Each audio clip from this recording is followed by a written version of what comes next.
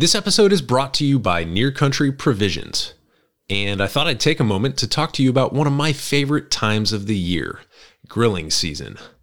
To me, there's few things better than popping a couple sirloins or New York strips on the grill, and it's even better when I know that my beef is local, grass-fed, and sustainably raised by independent farmers.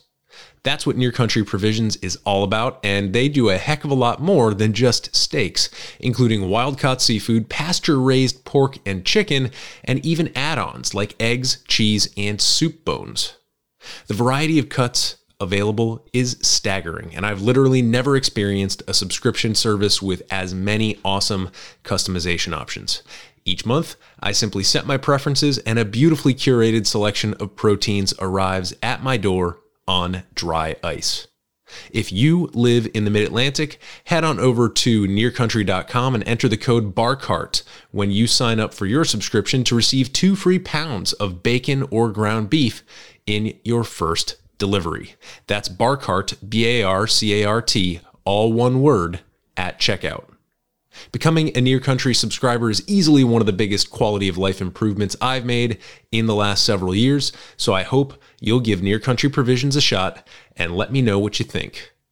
Now, back to the show.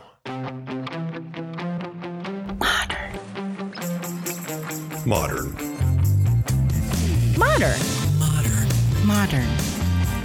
We're prepping for a voyage.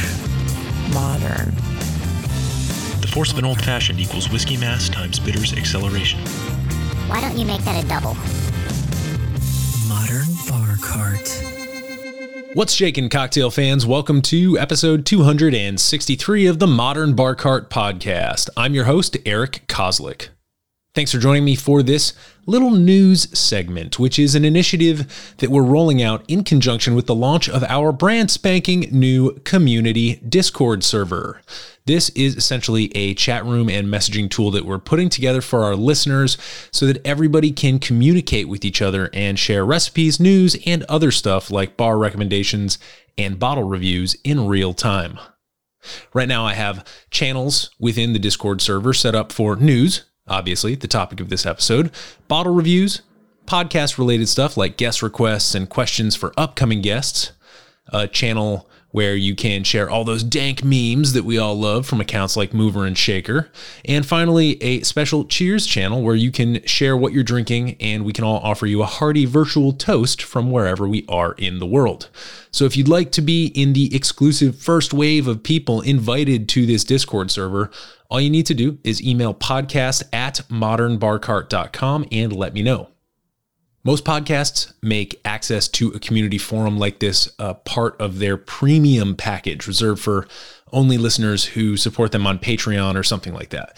But you know that's not how I roll. I think information should be free, and I think the ability to connect with other like-minded people should be easy. That's why we're setting this up. The last thing I will say about the Discord server is that it's not a heavy lift. I know, we don't need any more apps on our phone that we need to monitor, but before setting this up, I had never used Discord in my life, and I found it to be every bit as intuitive as all the other apps that you open on your phone multiple times per day. And that goes for the web app as well. So don't be a tech curmudgeon. This works on both mobile and in your browser, so you don't even need to download it on your phone if you don't want to. So anyway, just dip into my email real quick, and I will send you a link to join the community. Once you're in, if you click on over to the text channel called News, you'll see all the links to the stories I'm featuring in this audio roundup. And from there, you can explore, comment, or even add a news item of your own. So with that, let's jump in. Kicking off our inaugural Booze News segment, we've got sports. As many of you know, this weekend is the Kentucky Derby, which is the sporting event that probably carries with it the most disproportionate drinking to event time ratio in the world of sports. The post positions and odds for the event are set with a colt named Forte, the favorite to win, at 3-1.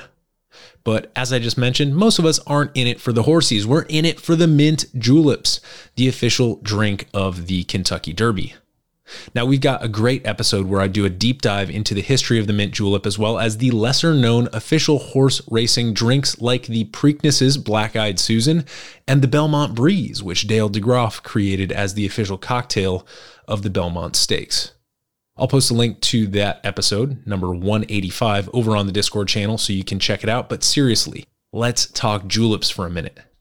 If you're hosting or responsible in any way for creating mint juleps for the Kentucky Derby this year, you've only got a couple days to get your act together. And in my mind, there are a few moves that will set your drinks apart both from a taste and an execution standpoint. Number 1, bourbon. What are you going to use? This is not a time to use a fancy bourbon. In fact, I'd argue it should come in a handle.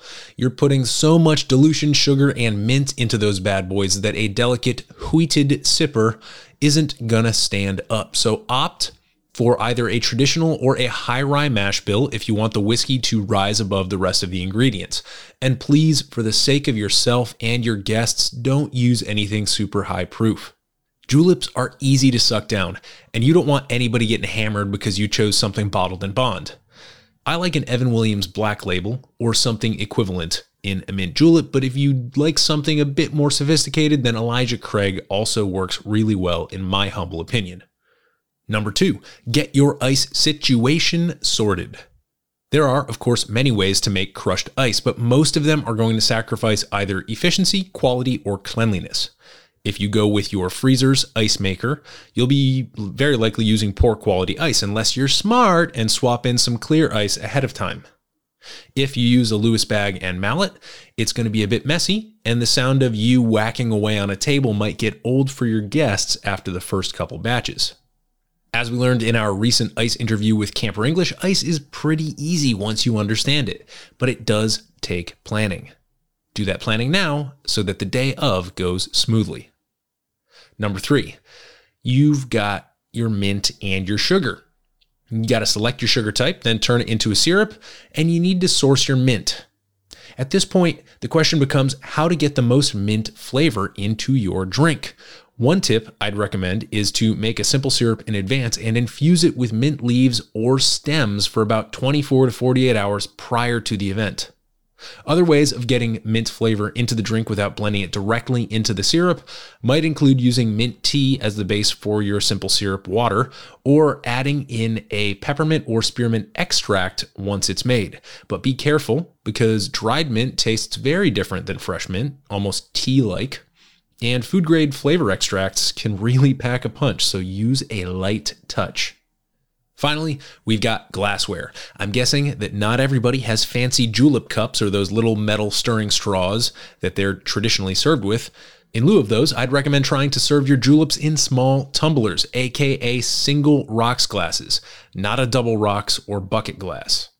This, again, is going to keep the portion size reasonable, and if you've got the chance to chill these glasses down, then they'll be frosty and refreshing for your guests. Next up, we've got a couple of political news stories that have been making the headlines in the spirits and cocktail world. Last month, Maine Governor Janet Mills signed into law a bill to make alcoholic drinks to go from restaurants and bars permanent. In Maine, these drinks must be clearly labeled and placed in the trunk or in a non-passenger compartment of the vehicle while in transit. Bars and restaurants are able to sell these drinks in accompaniment with a food order, whereas distilleries are able to sell drinks to go without a food order. This kind of move is something that we've been thinking and talking about ever since to-go drinks were implemented temporarily by many states in response to the pandemic. In this instance, we see the state of Maine taking a positive stance toward the industry. However, it remains to be seen whether other states will choose to follow suit. Across the country, the Oregon Liquor and Cannabis Commission is considering doubling its state tax on hard alcohol, which would increase the cost of every bottle of spirits by 50 cents. This is a move put in play by a nonprofit called Oregon Recovers, citing a statistic that Oregon ranks 5th in the nation for alcohol dependence. Much like recent tax and packaging crackdowns on cigarettes and other traditional tobacco products, this move is designed to deter the abuse of the substance. Of course, distillers and retailers of spirits in Oregon aren't exactly thrilled at this possible price hike because it provides further justification for consumers to turn their attention to fermented products like beer and wine, putting them at a disadvantage in the market. Speaking of the market, let's take a look at one bigger picture economic trend that's been making headlines lately. According to the Distilled Spirits Council of the United States, spirits have finally overtaken beer sales in terms of market share for the first time ever, or at least since they've been tracking. This was reported in the organization's 2023 annual economic briefing. Some have speculated that the millennial generation may be responsible for this swing as the generation most associated with spirits tourism and craft cocktails. One other serious growth area identified in the report is the continued surge in RTD or ready-to-drink cocktails. As a bit of an editorial side note, I think it's interesting that most of these RTDs driving the growth actually employ high-proof fermented alcohol, essentially making them malt beverages and not spirits. Turning our attention to a slightly longer-term economic trend, a recent Bloomberg podcast by Odd Lots is spawning a great deal of discussion and trepidation about the future of the bourbon industry. This is because certain forestry experts are forecasting up to a 77% decline in the native white oak population of the United States over the next several decades if no action is taken to conserve this living resource.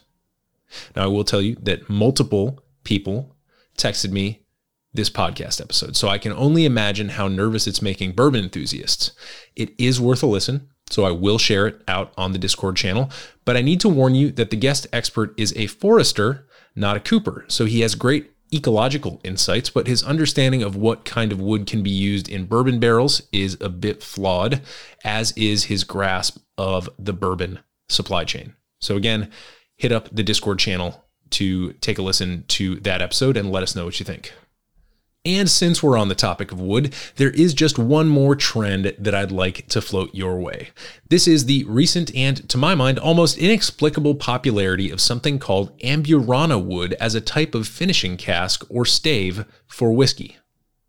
First off, what is Amburana wood? Well, if you check out the Wikipedia page, which is one of the slimmer pages I've ever visited, you'll find that it's a variety of Brazilian hardwood. It grows there and in certain parts of Peru, Argentina, Paraguay, and Bolivia. The only other tidbit that you can get is that its conservation status is listed as threatened. A bit more digging on this subject led me to a much more in-depth page by a brand called Avua Cachaça, which explained in great detail the history of how this wood came to be used for aging Brazil's national spirit, cachaça, along with other native and imported woods, and the conservation efforts they're taking as a brand to ensure its sustainability. American brewers and distillers have been using Amburana staves and casks as a way to add an intense cinnamon or snickerdoodle-esque flavor to their finished products. It is, in the whiskey world, the equivalent of shaving fresh truffles on your pasta. The end result is both widely understood and extremely enticing to many palates, but it does come with a certain price tag. So keep your eye out for this buzzword Amburana if you're cruising the liquor store shelves. And if you're a fan of cinnamon and have some extra cash to spare, then it might be worth your time to purchase a bottle. Personally, I'm not sure we should be grasping for other countries' precious woods when we've got some work to do in our own backyard, but that truffle effect, it is, for many, hard to resist. That about does it for this #Booze News edition of the Modern Bar Cart podcast. Again, we'll have links to all the stuff I discussed here over on the Discord channel, along with information on 2 upcoming guests for whom I'm actively soliciting questions, and what is sure to be a robust collection of spirits and cocktail memes. I can't wait to see what you guys have to share. Email podcast@modernbarcart.com to request to join the fun on Discord, and as always, drink responsibly and experiment boldly.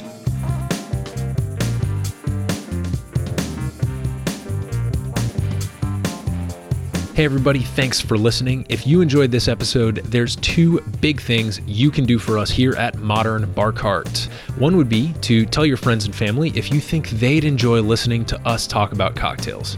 And if they don't download podcasts, they can always stream our episodes on their desktop directly from the show notes page at modernbarcart.com. The other thing you can do to help would be to head on over to iTunes or wherever you download your podcasts and leave us a review. 5 stars are great, but we're more interested in your feedback. And the beauty is, the more reviews we have, the easier it will be for other folks out there to learn about our show. We're trying to start a cocktail revolution here, and by spreading the word, you're helping us fight the good fight. You can always reach us by emailing podcast@modernbarcart.com if you're looking for cocktail or bartending advice, or if you're a pro who would like to pull up a mic and be interviewed for all to hear. Also, definitely follow us on Instagram and Facebook @modernbarcart for cocktail porn, recipes, and entertaining tips. And keep an eye out for new product releases and special offers, which are happening all the time. We love our listeners, and we really enjoy giving you exclusive discounts and sneak peeks at our latest and greatest cocktail projects. This episode may be over, but for you, the mixological fun and adventures are just beginning, so remember, folks, drink responsibly and experiment boldly.